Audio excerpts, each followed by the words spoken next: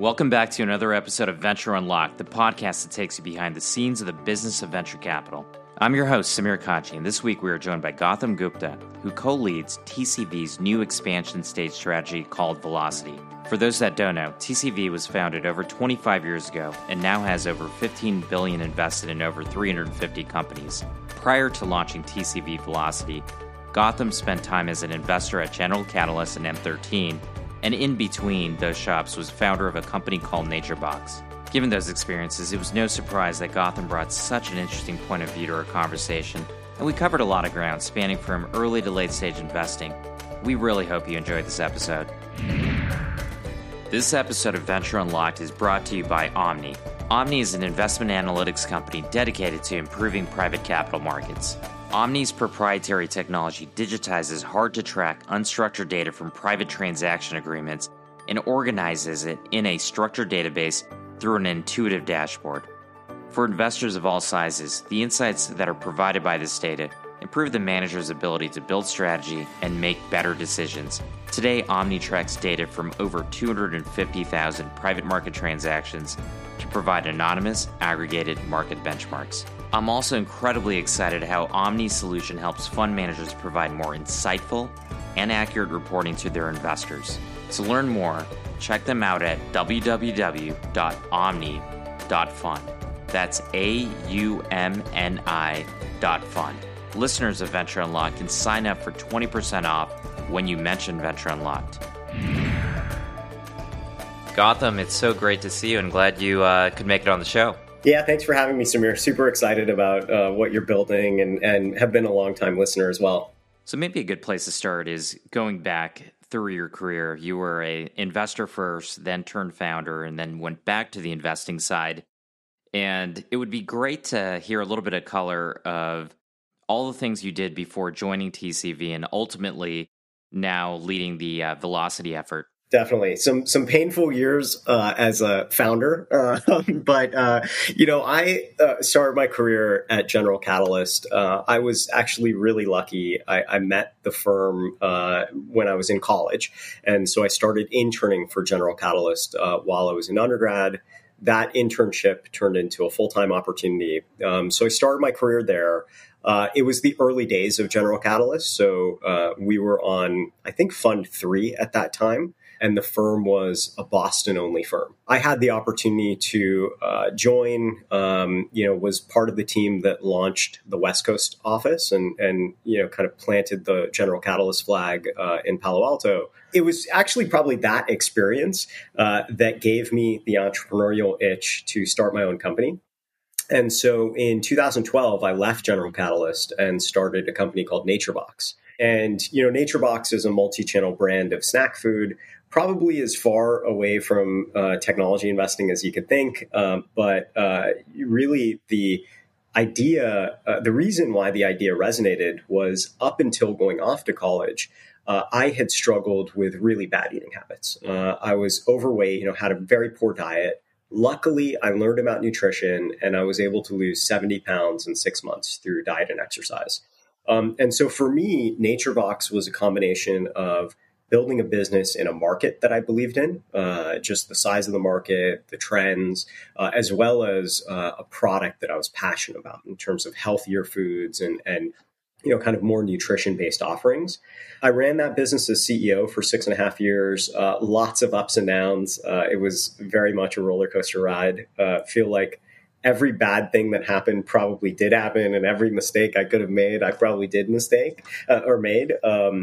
But we finally got the business cash flow positive in 2018, and I decided to go back to venture investing at that time, really with the thinking that, I'd been on both sides of the table.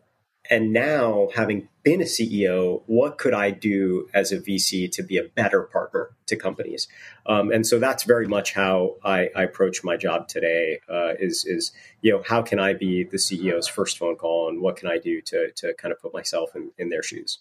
As somebody that's been a founder before, I'd love for you to touch on some of those experiences and how being on the other side and working with investors has shaped your investment philosophy today? Yeah, I think I'm a big fan of trying to simplify things, right? Because I just feel like, complexity is sort of the root of evil, especially in startups and investing at times. But, I sort of think of it as two things. One is being direct. I think it would just shock you, how many investors struggle to be direct about, their perspective of the business, how they think a CEO is performing, what they think is not going well, or I mean, just I think everyone sort of lives in the bullshit sandwich, and forgets to actually deliver real feedback and be pretty direct when doing it. So that's number one, is like just being transparent, direct, making sure that the CEO understands what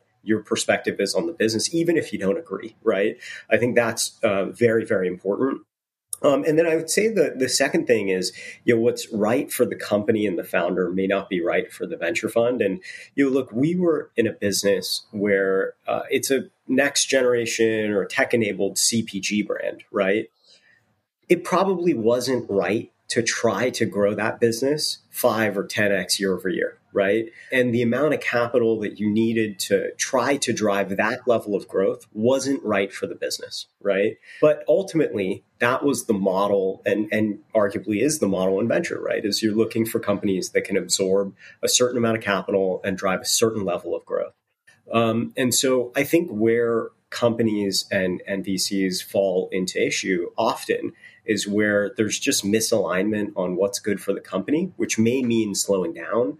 It may mean having, blowing through a quarter, right, in order to fix some fundamental problem in the business versus what's good for the VC, right, which may be growth at, not necessarily to say growth at all costs, but growth as the strategic imperative, and sustaining that level of growth until an outcome can be had. Let's talk about that a little bit more, because I do think there's a lot of companies that ultimately do take on venture money early and jump on that venture treadmill. And at some point, there might be this divergence in terms of, is the company truly a venture scale company versus it's a good company that has fairly good growth, great customers, but at the end of the day is not going to be a fund returner. You're now investing in companies that are expansion stage. So I'd love to hear exactly what that means to you, and how are you identifying whether a company truly is a venture backable company versus a company that might have taken on venture money, but just really doesn't fit the model of what you really need to return the fund.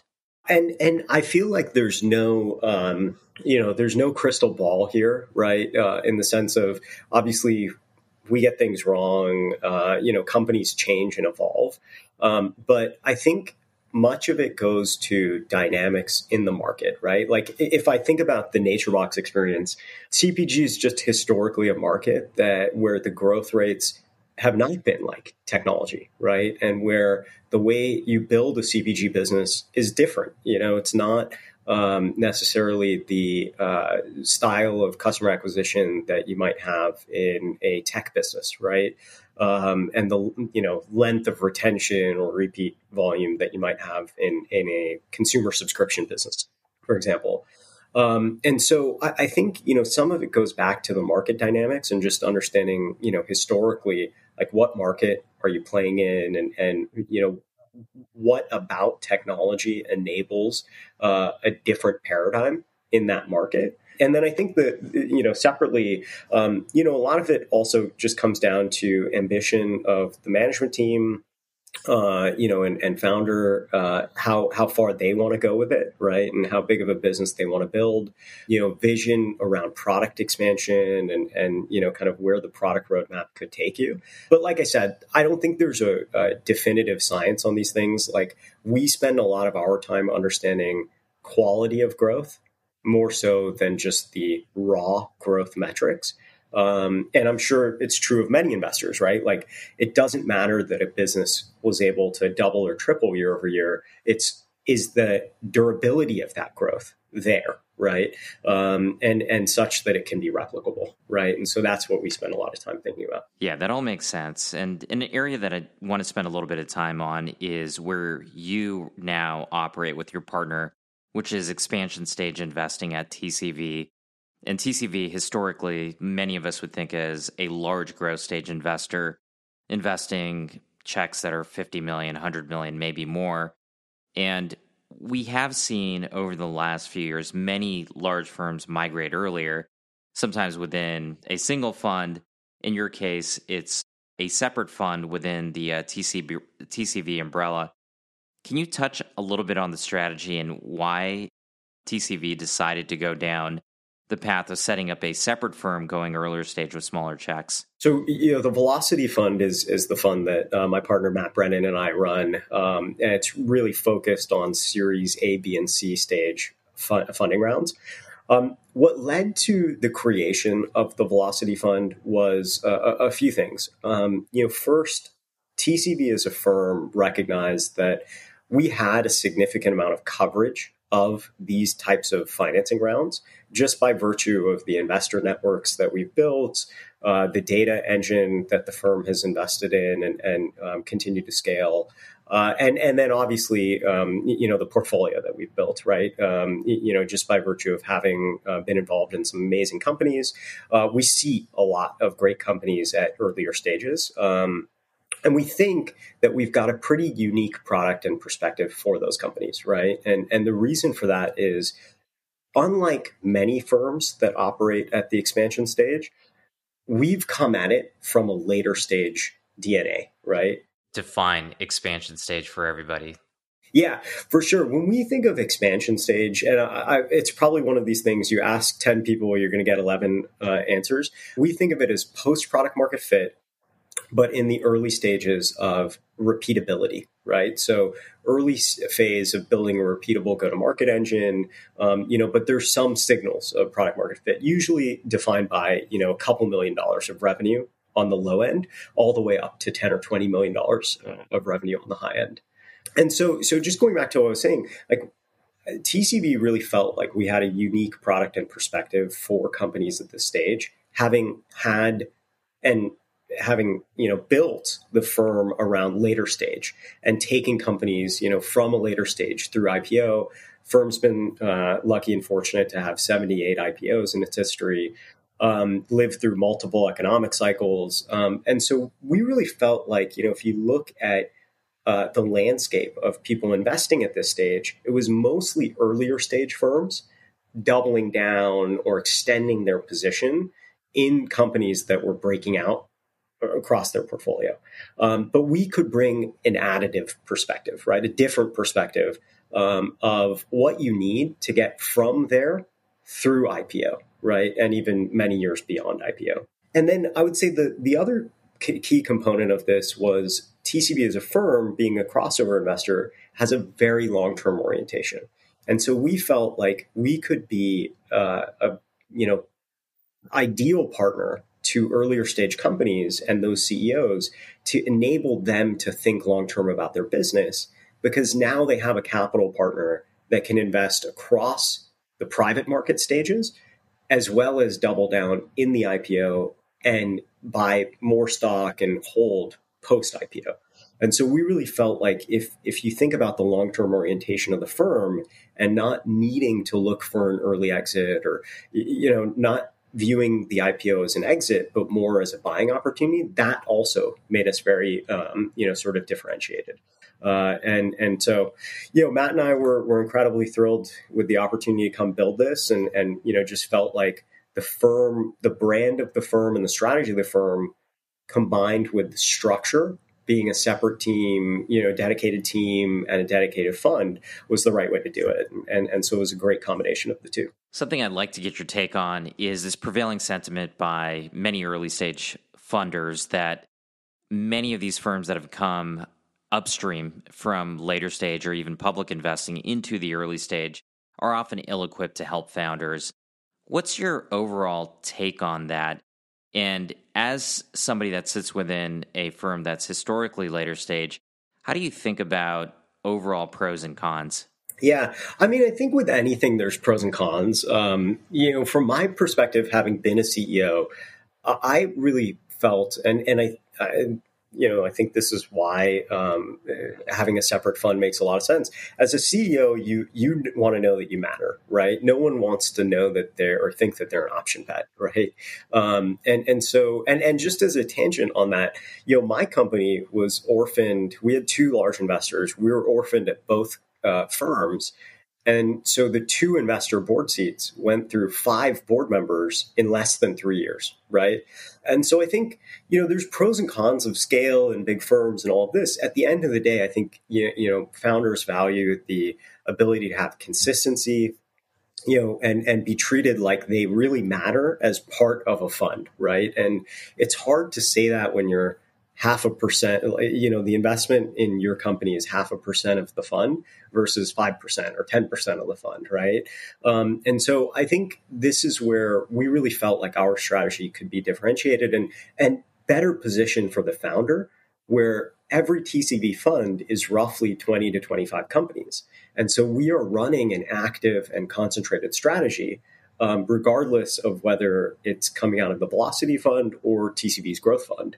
And so, but that's not to say that, every firm that does it a different way is wrong. It's just to say that, I think we sort of were trying to lean into historically what has served TCV well and how we wanted to operate and sort of, what we thought would lead to success. I think there are pros and cons, right?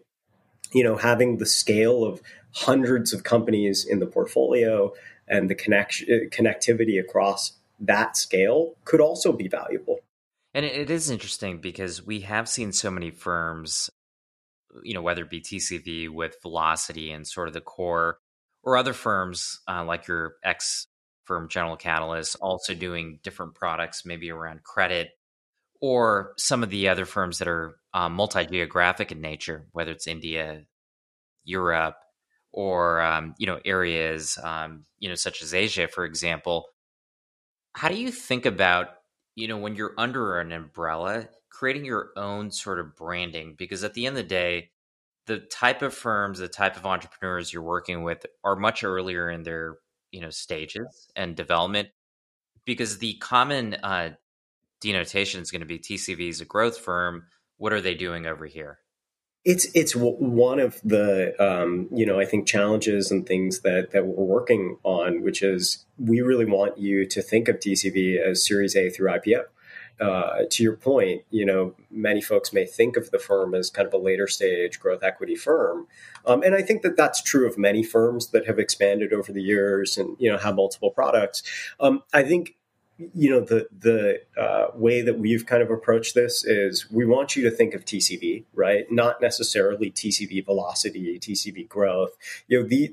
Hopefully, if we do our jobs well, some of that will fade into the background in the sense that you as a founder know that TCV is the right partner for you regardless of stage, right? It's not up to you to figure out, how do I get an intro to Gotham and Matt over at Velocity versus someone else on the growth side? That we hope to completely, remove from the picture. It's one team. Everyone's working for the success of the firm, but we hope that you think of us as a partner across all stages. And so I think it's definitely one of the challenges. We're working towards it. I think it's one of these things where it does take some time, where, you're in the market, letting people know what we're doing. We're building a portfolio, doing things like this. I mean, it just takes time and sort of all of these things compound against each other. You mentioned that founders should think of TCV across the life cycle from early to late, and presumably that gives the firm a great institutional lens on all parts of the private market as well as the public markets. And, having been through multiple cycles, I started my career in 99, went through the dot-com bubble and bust, and then again in 08, 09.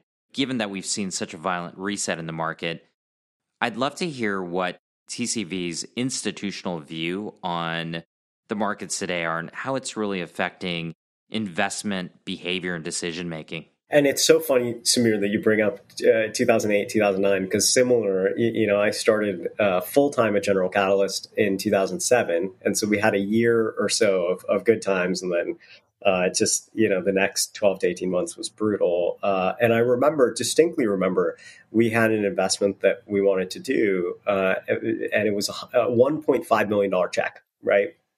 And the conversation in our partner meetings was around: should we really call capital right now? And do we want to make this investment because it's not a great time period for our LPs? And look, it's kind of funny now to think about a $1.5 million check getting that level of kind of scrutiny, right? I think the world is so different today, right? In terms of the just scale of the venture asset class. I think there are some constants, right? That, LPs are fatigued in terms of how quickly capital has been deployed, and how quickly funds have come back to market. So I think there's some constants around just being a good fiduciary for our LPs and being thoughtful about the stress that some of these institutions face today, in terms of asset allocation and just the demands of this asset class. For us, as we look at it from a day-to-day perspective, I would say the private market has not yet reset in the way that the public market has. And much of that is just a lag effect, right? It's companies went out and raised a ton of money last year. They still have that capital on the balance sheet. There's no reason for many of them to go and raise more capital today in what will surely be a harder climate, and where they may face a down round, lower valuations. And so I think we haven't seen the reset the way that the public market has, and as swift as the public market has seen. That being said, I think it's coming. I think that there will be and you're seeing it just in terms of deal volume, a flight to quality. Round sizes are compressing, much more attention being paid to fundamentals, multiples compressing. So I think it's coming. It's just that the data points are so few and far between at this point. I think you're right. And, historically, at least, we've been taught that the private markets lag by 6 to 12 months, typically to the public markets. It does seem right now, at least it's not showing up when it comes to valuations, because a lot of those companies, to your point, have not come back to market for their new rounds. And of course, we've seen some companies, including a buy now, pay later company that, of course, went from 45 billion to 6 billion with, Klarna. But, ultimately, what we are seeing, and I'm curious to hear your perspective, is, deal volume, particularly at the late stages, has kind of fallen off a cliff. Very few deals are being done, both because of the mismatch of expectations, as well as, companies just being flush with capital and not needing to test the capital markets. Deals are taking longer. There's much more diligence being done on these companies versus meeting a company on Friday and then having to issue a term sheet, the following, week, right? Which, we were seeing. Are there any things that you're seeing at the expansion stage that you have seen shifted at all in terms of whether it's your process or some of the expectations that founders have in raising capital? I mean, I think I'll give you a couple things that have changed or maybe are a bit different. So one is, you used to, I think last year, see a lot less syndication. Right. It was a lot less. There were fewer opportunities where you're co-leading. Also, just generally, people didn't care the quality of the syndicate. I think now, and it makes sense. It's intuitive, right? That, hey, if we're investing in business, we want to know that everyone around the table has deep pockets, can help support the company. A lot more focus placed on the quality of the syndicate going in, and also openness to co-leading or to having more investors involved in a given financing, right? So I think that's one. I think two, again, is very intuitive around pro rata and just reserves, right? Anytime you go through a market climate like today's, firms are going to have pro rata and reserves stretched, right? And so the number of commitments will greatly outweigh the amount of dollars.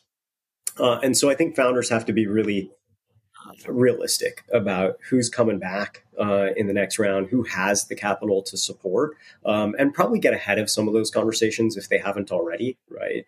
Because that could make the next round hard, right? Especially if you don't have enough support internally.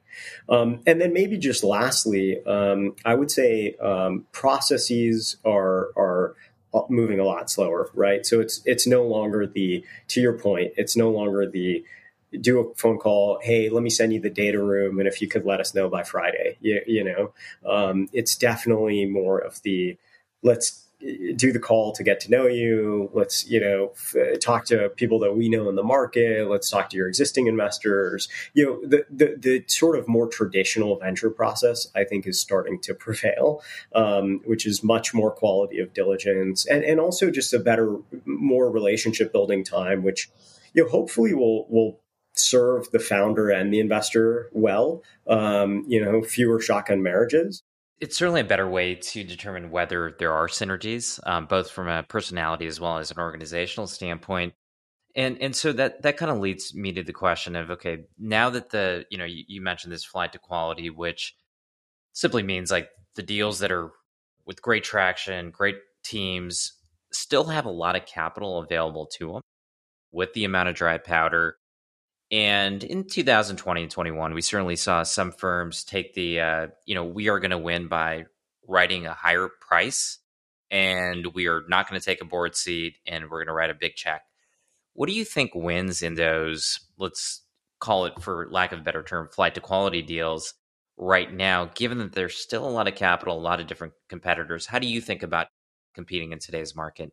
You have to be willing to pay the market price, right? So I think if you're in the market trying to discount shop, that's not the right place to play. It's also, really not, in my view, the definition of flight to quality, right? Which is you want to buy the best assets, and maybe you're less price sensitive, more so than being sensitive around the quality of the business that you're investing in. So I think that is paramount in terms of being able to deploy capital in today's climate. Is you're looking for a great business, but in order to convince the founder and the cap table, the shareholders to raise additional capital, it's not going to be a poke you in the eye kind of valuation, right? It's maybe it'll be flat, and maybe that's fair. Maybe it'll be up, and maybe that'll be fair too, right? It depends on the situation. But my only point is just I don't think it's discount shopping, because I think that's how you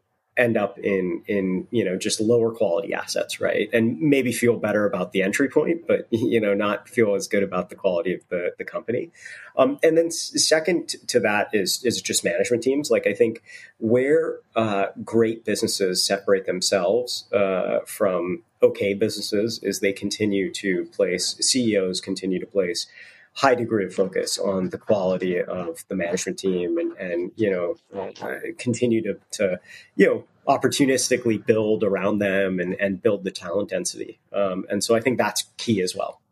So during really hot times, like we've seen over most of the last decade, and certainly 20 and 21, is that companies were being rewarded for top line revenue and the growth of that top line revenue. And in many cases, multiples that were 50 to 100x versus the long-term public multiples of enterprise companies, let's say, being 5 to 10x.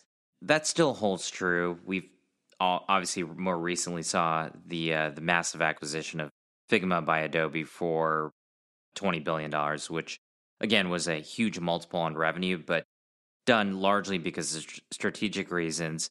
I was talking to an investor recently about this, and they were thinking about exits, and while they weren't looking at the type of exits that we saw in 20 and 21 as being normalized, they also believed that many companies will still achieve these large right tail outcomes because of strategic reasons, where they are so disruptive to a large incumbent that those $10-20 billion type of exits are still possible.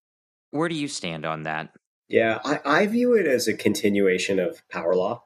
So it's really that the size of outcome is bigger today than it's ever been in the past.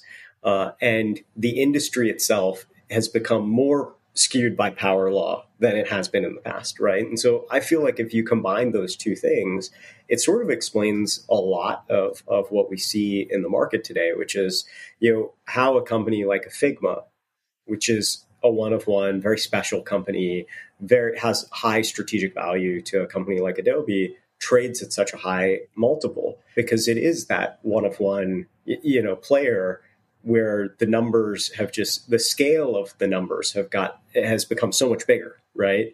But rest assured, it's not making TechCrunch, but you still have the flip side of the curve, right? Which is all of the companies that are not that special or, have not broken out, that will struggle to raise capital, and will struggle to find an outcome. I just think it's, you don't hear as much about that, right? But I think the reality is that the opportunity set in venture is so much bigger today than it's ever been, and yes, the outcomes are bigger too. And so it just is being skewed by power law, and the business continues to be reinforced by power law. Yeah, and the power law, obviously at the early stages, really dictates everything from a return standpoint. It's also one of the most challenging things in that you have to create some type of process or repeatability of finding those outliers pretty consistently that have these almost unbounded outcomes. From your standpoint, or is there a certain rubric you use in evaluating companies that helps you determine whether a potential company can be, or potential investment rather, can be one of those outlier companies? Yeah, and I think it's funny. Two thoughts on this. It's funny to think about what some of those memos 10 years ago probably said. In terms of size of outcome. I mean, the sort of lack of imagination that we all had, right, of how big of a market there really was. But I think today, the way that we think about underwriting investment, I think some of it, and a good portion of it, is really to stress, validate our portfolio construction, right? It's leave aside the actual numbers, right, of how big we think the business can get and that sort of thing. I think the exercise of thinking about what the return scenario looks like in many ways is to say, hey, is this right for the portfolio that we're building, right? In terms of the amount of ownership we need or want to have across the portfolio, such that, when we get the one home run or two home runs in the portfolio, we can see a benefit from the power law and can see a great return across the fund. Knowing that a high percentage of companies may end up not hitting that bar, right? But at least we went into it setting it up such that we owned enough and we had enough dollars into the business that, if it truly hit plan or, whatever we thought was possible, that it could return the fund, right? And so I view it as maybe less so about the exact numbers and the math behind, like what you assume for multiples and things like that, as much as it is an exercise in making sure that you're staying consistent with whatever your fund strategy is and your portfolio construction model. Yeah, when you look at portfolio construction, of course, at the end of the day, you are looking at this mathematical outcome you're looking to achieve. And for most, let's say early stage funds, if you can get to a 3x net, that would generally put you in the top quartile pretty consistently. Maybe the last 10 years, we've seen some skew because of how hot the markets are. But on a go-forward basis, I mean, if you think about a 3x net, it's 3.5 to 4x gross.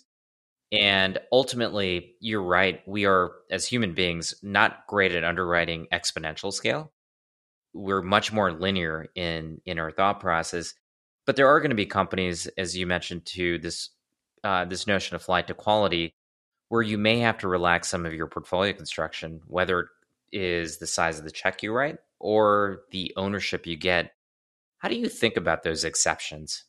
I think for us, and maybe it's skewed by Fund One, where we're trying not to make as many of those exceptions. I think for us, and just thinking more broadly, it's too easy to argue conviction in the opportunity, right? Because you could say you should only be investing in companies where you've got tremendous amount of conviction and that you could take, you'd be happy. Let's say you wanted to invest 10 million, but you'd be happy to have 5 million in the company because you think the opportunity is that large.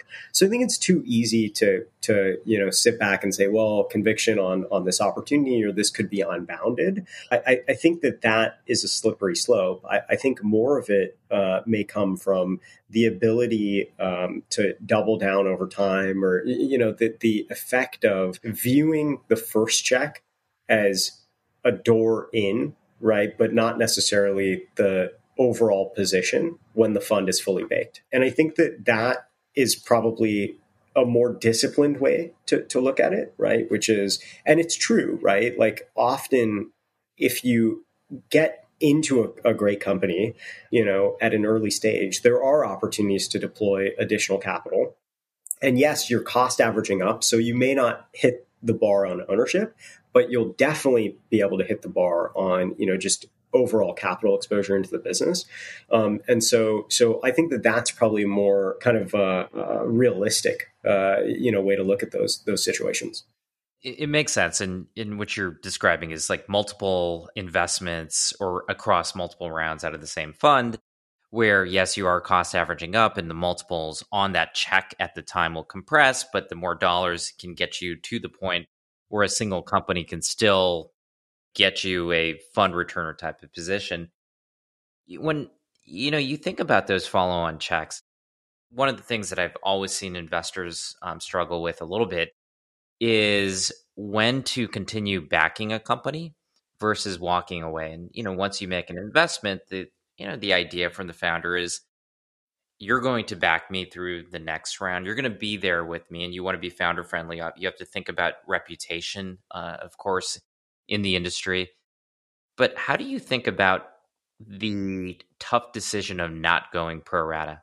I think pro rata is one of those things that it's sort of the lazy decision, right? Is to just take pro rata. Ideally, you should be either leaning in and wanting to do more than your pro rata, or leaning out and wanting to do as little as possible, realizing that sometimes you have to do some amount of make some investment in a follow-on round just to get the round done. I think the best way that we've approached it is to start to define kind of what I would say is a pre-mortem, for lack of a better word, not necessarily to the negative, but also to the positive. But at the time of the investment, what are you looking for the company to achieve in order to put more dollars into the business?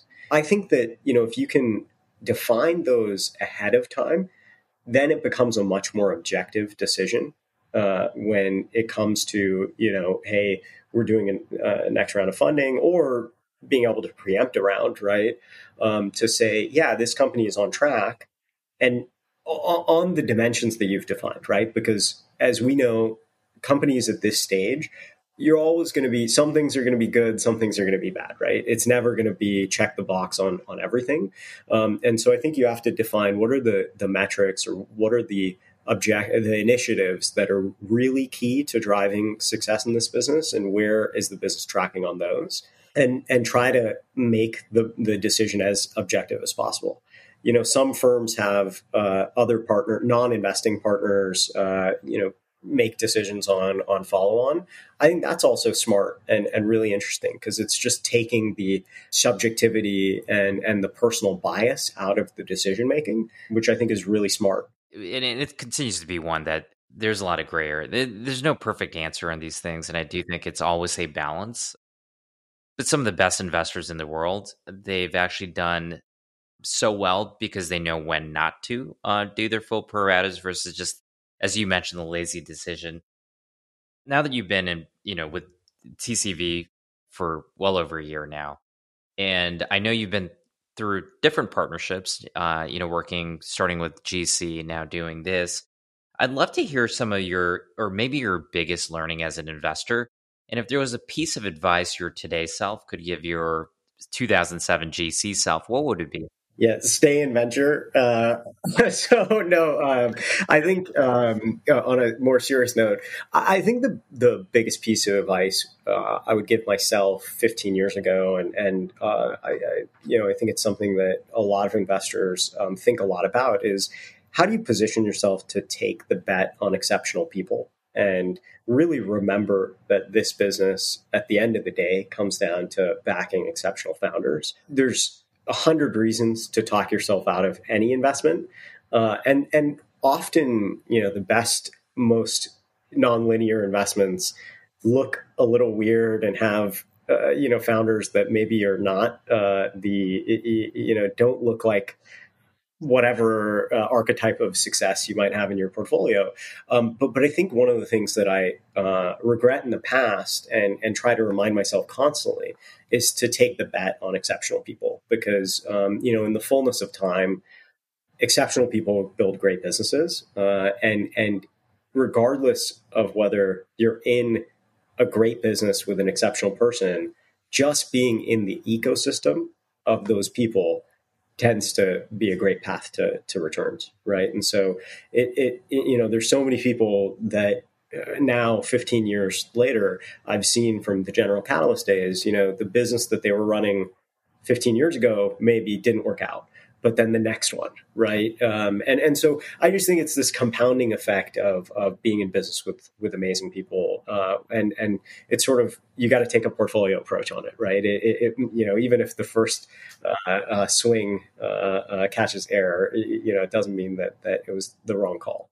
And this is slightly an unfair question, but I do agree with you. It is, at the end of the day, you're betting on people. Just like when an LP invests within a firm, you're betting on the investors having something exceptional about them. And we've long tried to define what makes an exceptional investor. What are the characteristics? But in the context of exceptional founders, are there any commonalities within these exceptional founders, at least from a trait standpoint, that you've recognized as a pattern? I mean, I think there's a few that come right to mind, right? So one is just insatiable appetite to learn. These are people that are always trying to improve their game, and they're just learning machines, right? I think two is level of ambition. How they want to impact the world is just, the scale of that impact is just different from 99% of other people that you meet. And then I would say the third is sort of, it's that line about, I think it was Jordan or someone, the amount of pain that you can suffer, and it's just hunger and perseverance, right? Being sort of willing to go through the roller coaster ride time and time again, in pursuit of something greater. Well, a lot of these traits actually could apply both to the investor side as well. And you've been on both sides, both as a founder and now as an investor. And I really appreciate the thoughts here. It's been really fun. Excited about what you're building at TCV Velocity. It sounds like an incredible new franchise. And again, thanks so much for being on. No, thank you for having me. Super excited about Allocate, and hopefully today was helpful. Thanks so much for listening to another episode of Venture Unlocked. We really hope you enjoyed our conversation with Gautam. To learn more about him or TCV, be sure to go to ventureunlocked.substack.com for detailed notes of the show, as well as my ongoing commentary about the world of venture capital. Venture Unlocked is also available on iTunes or Spotify for download. And while you're there, please leave us a rating and a review, as it really helps us out. And don't forget to hit the subscribe button in order to get each and every Venture Unlocked episode as soon as it's released.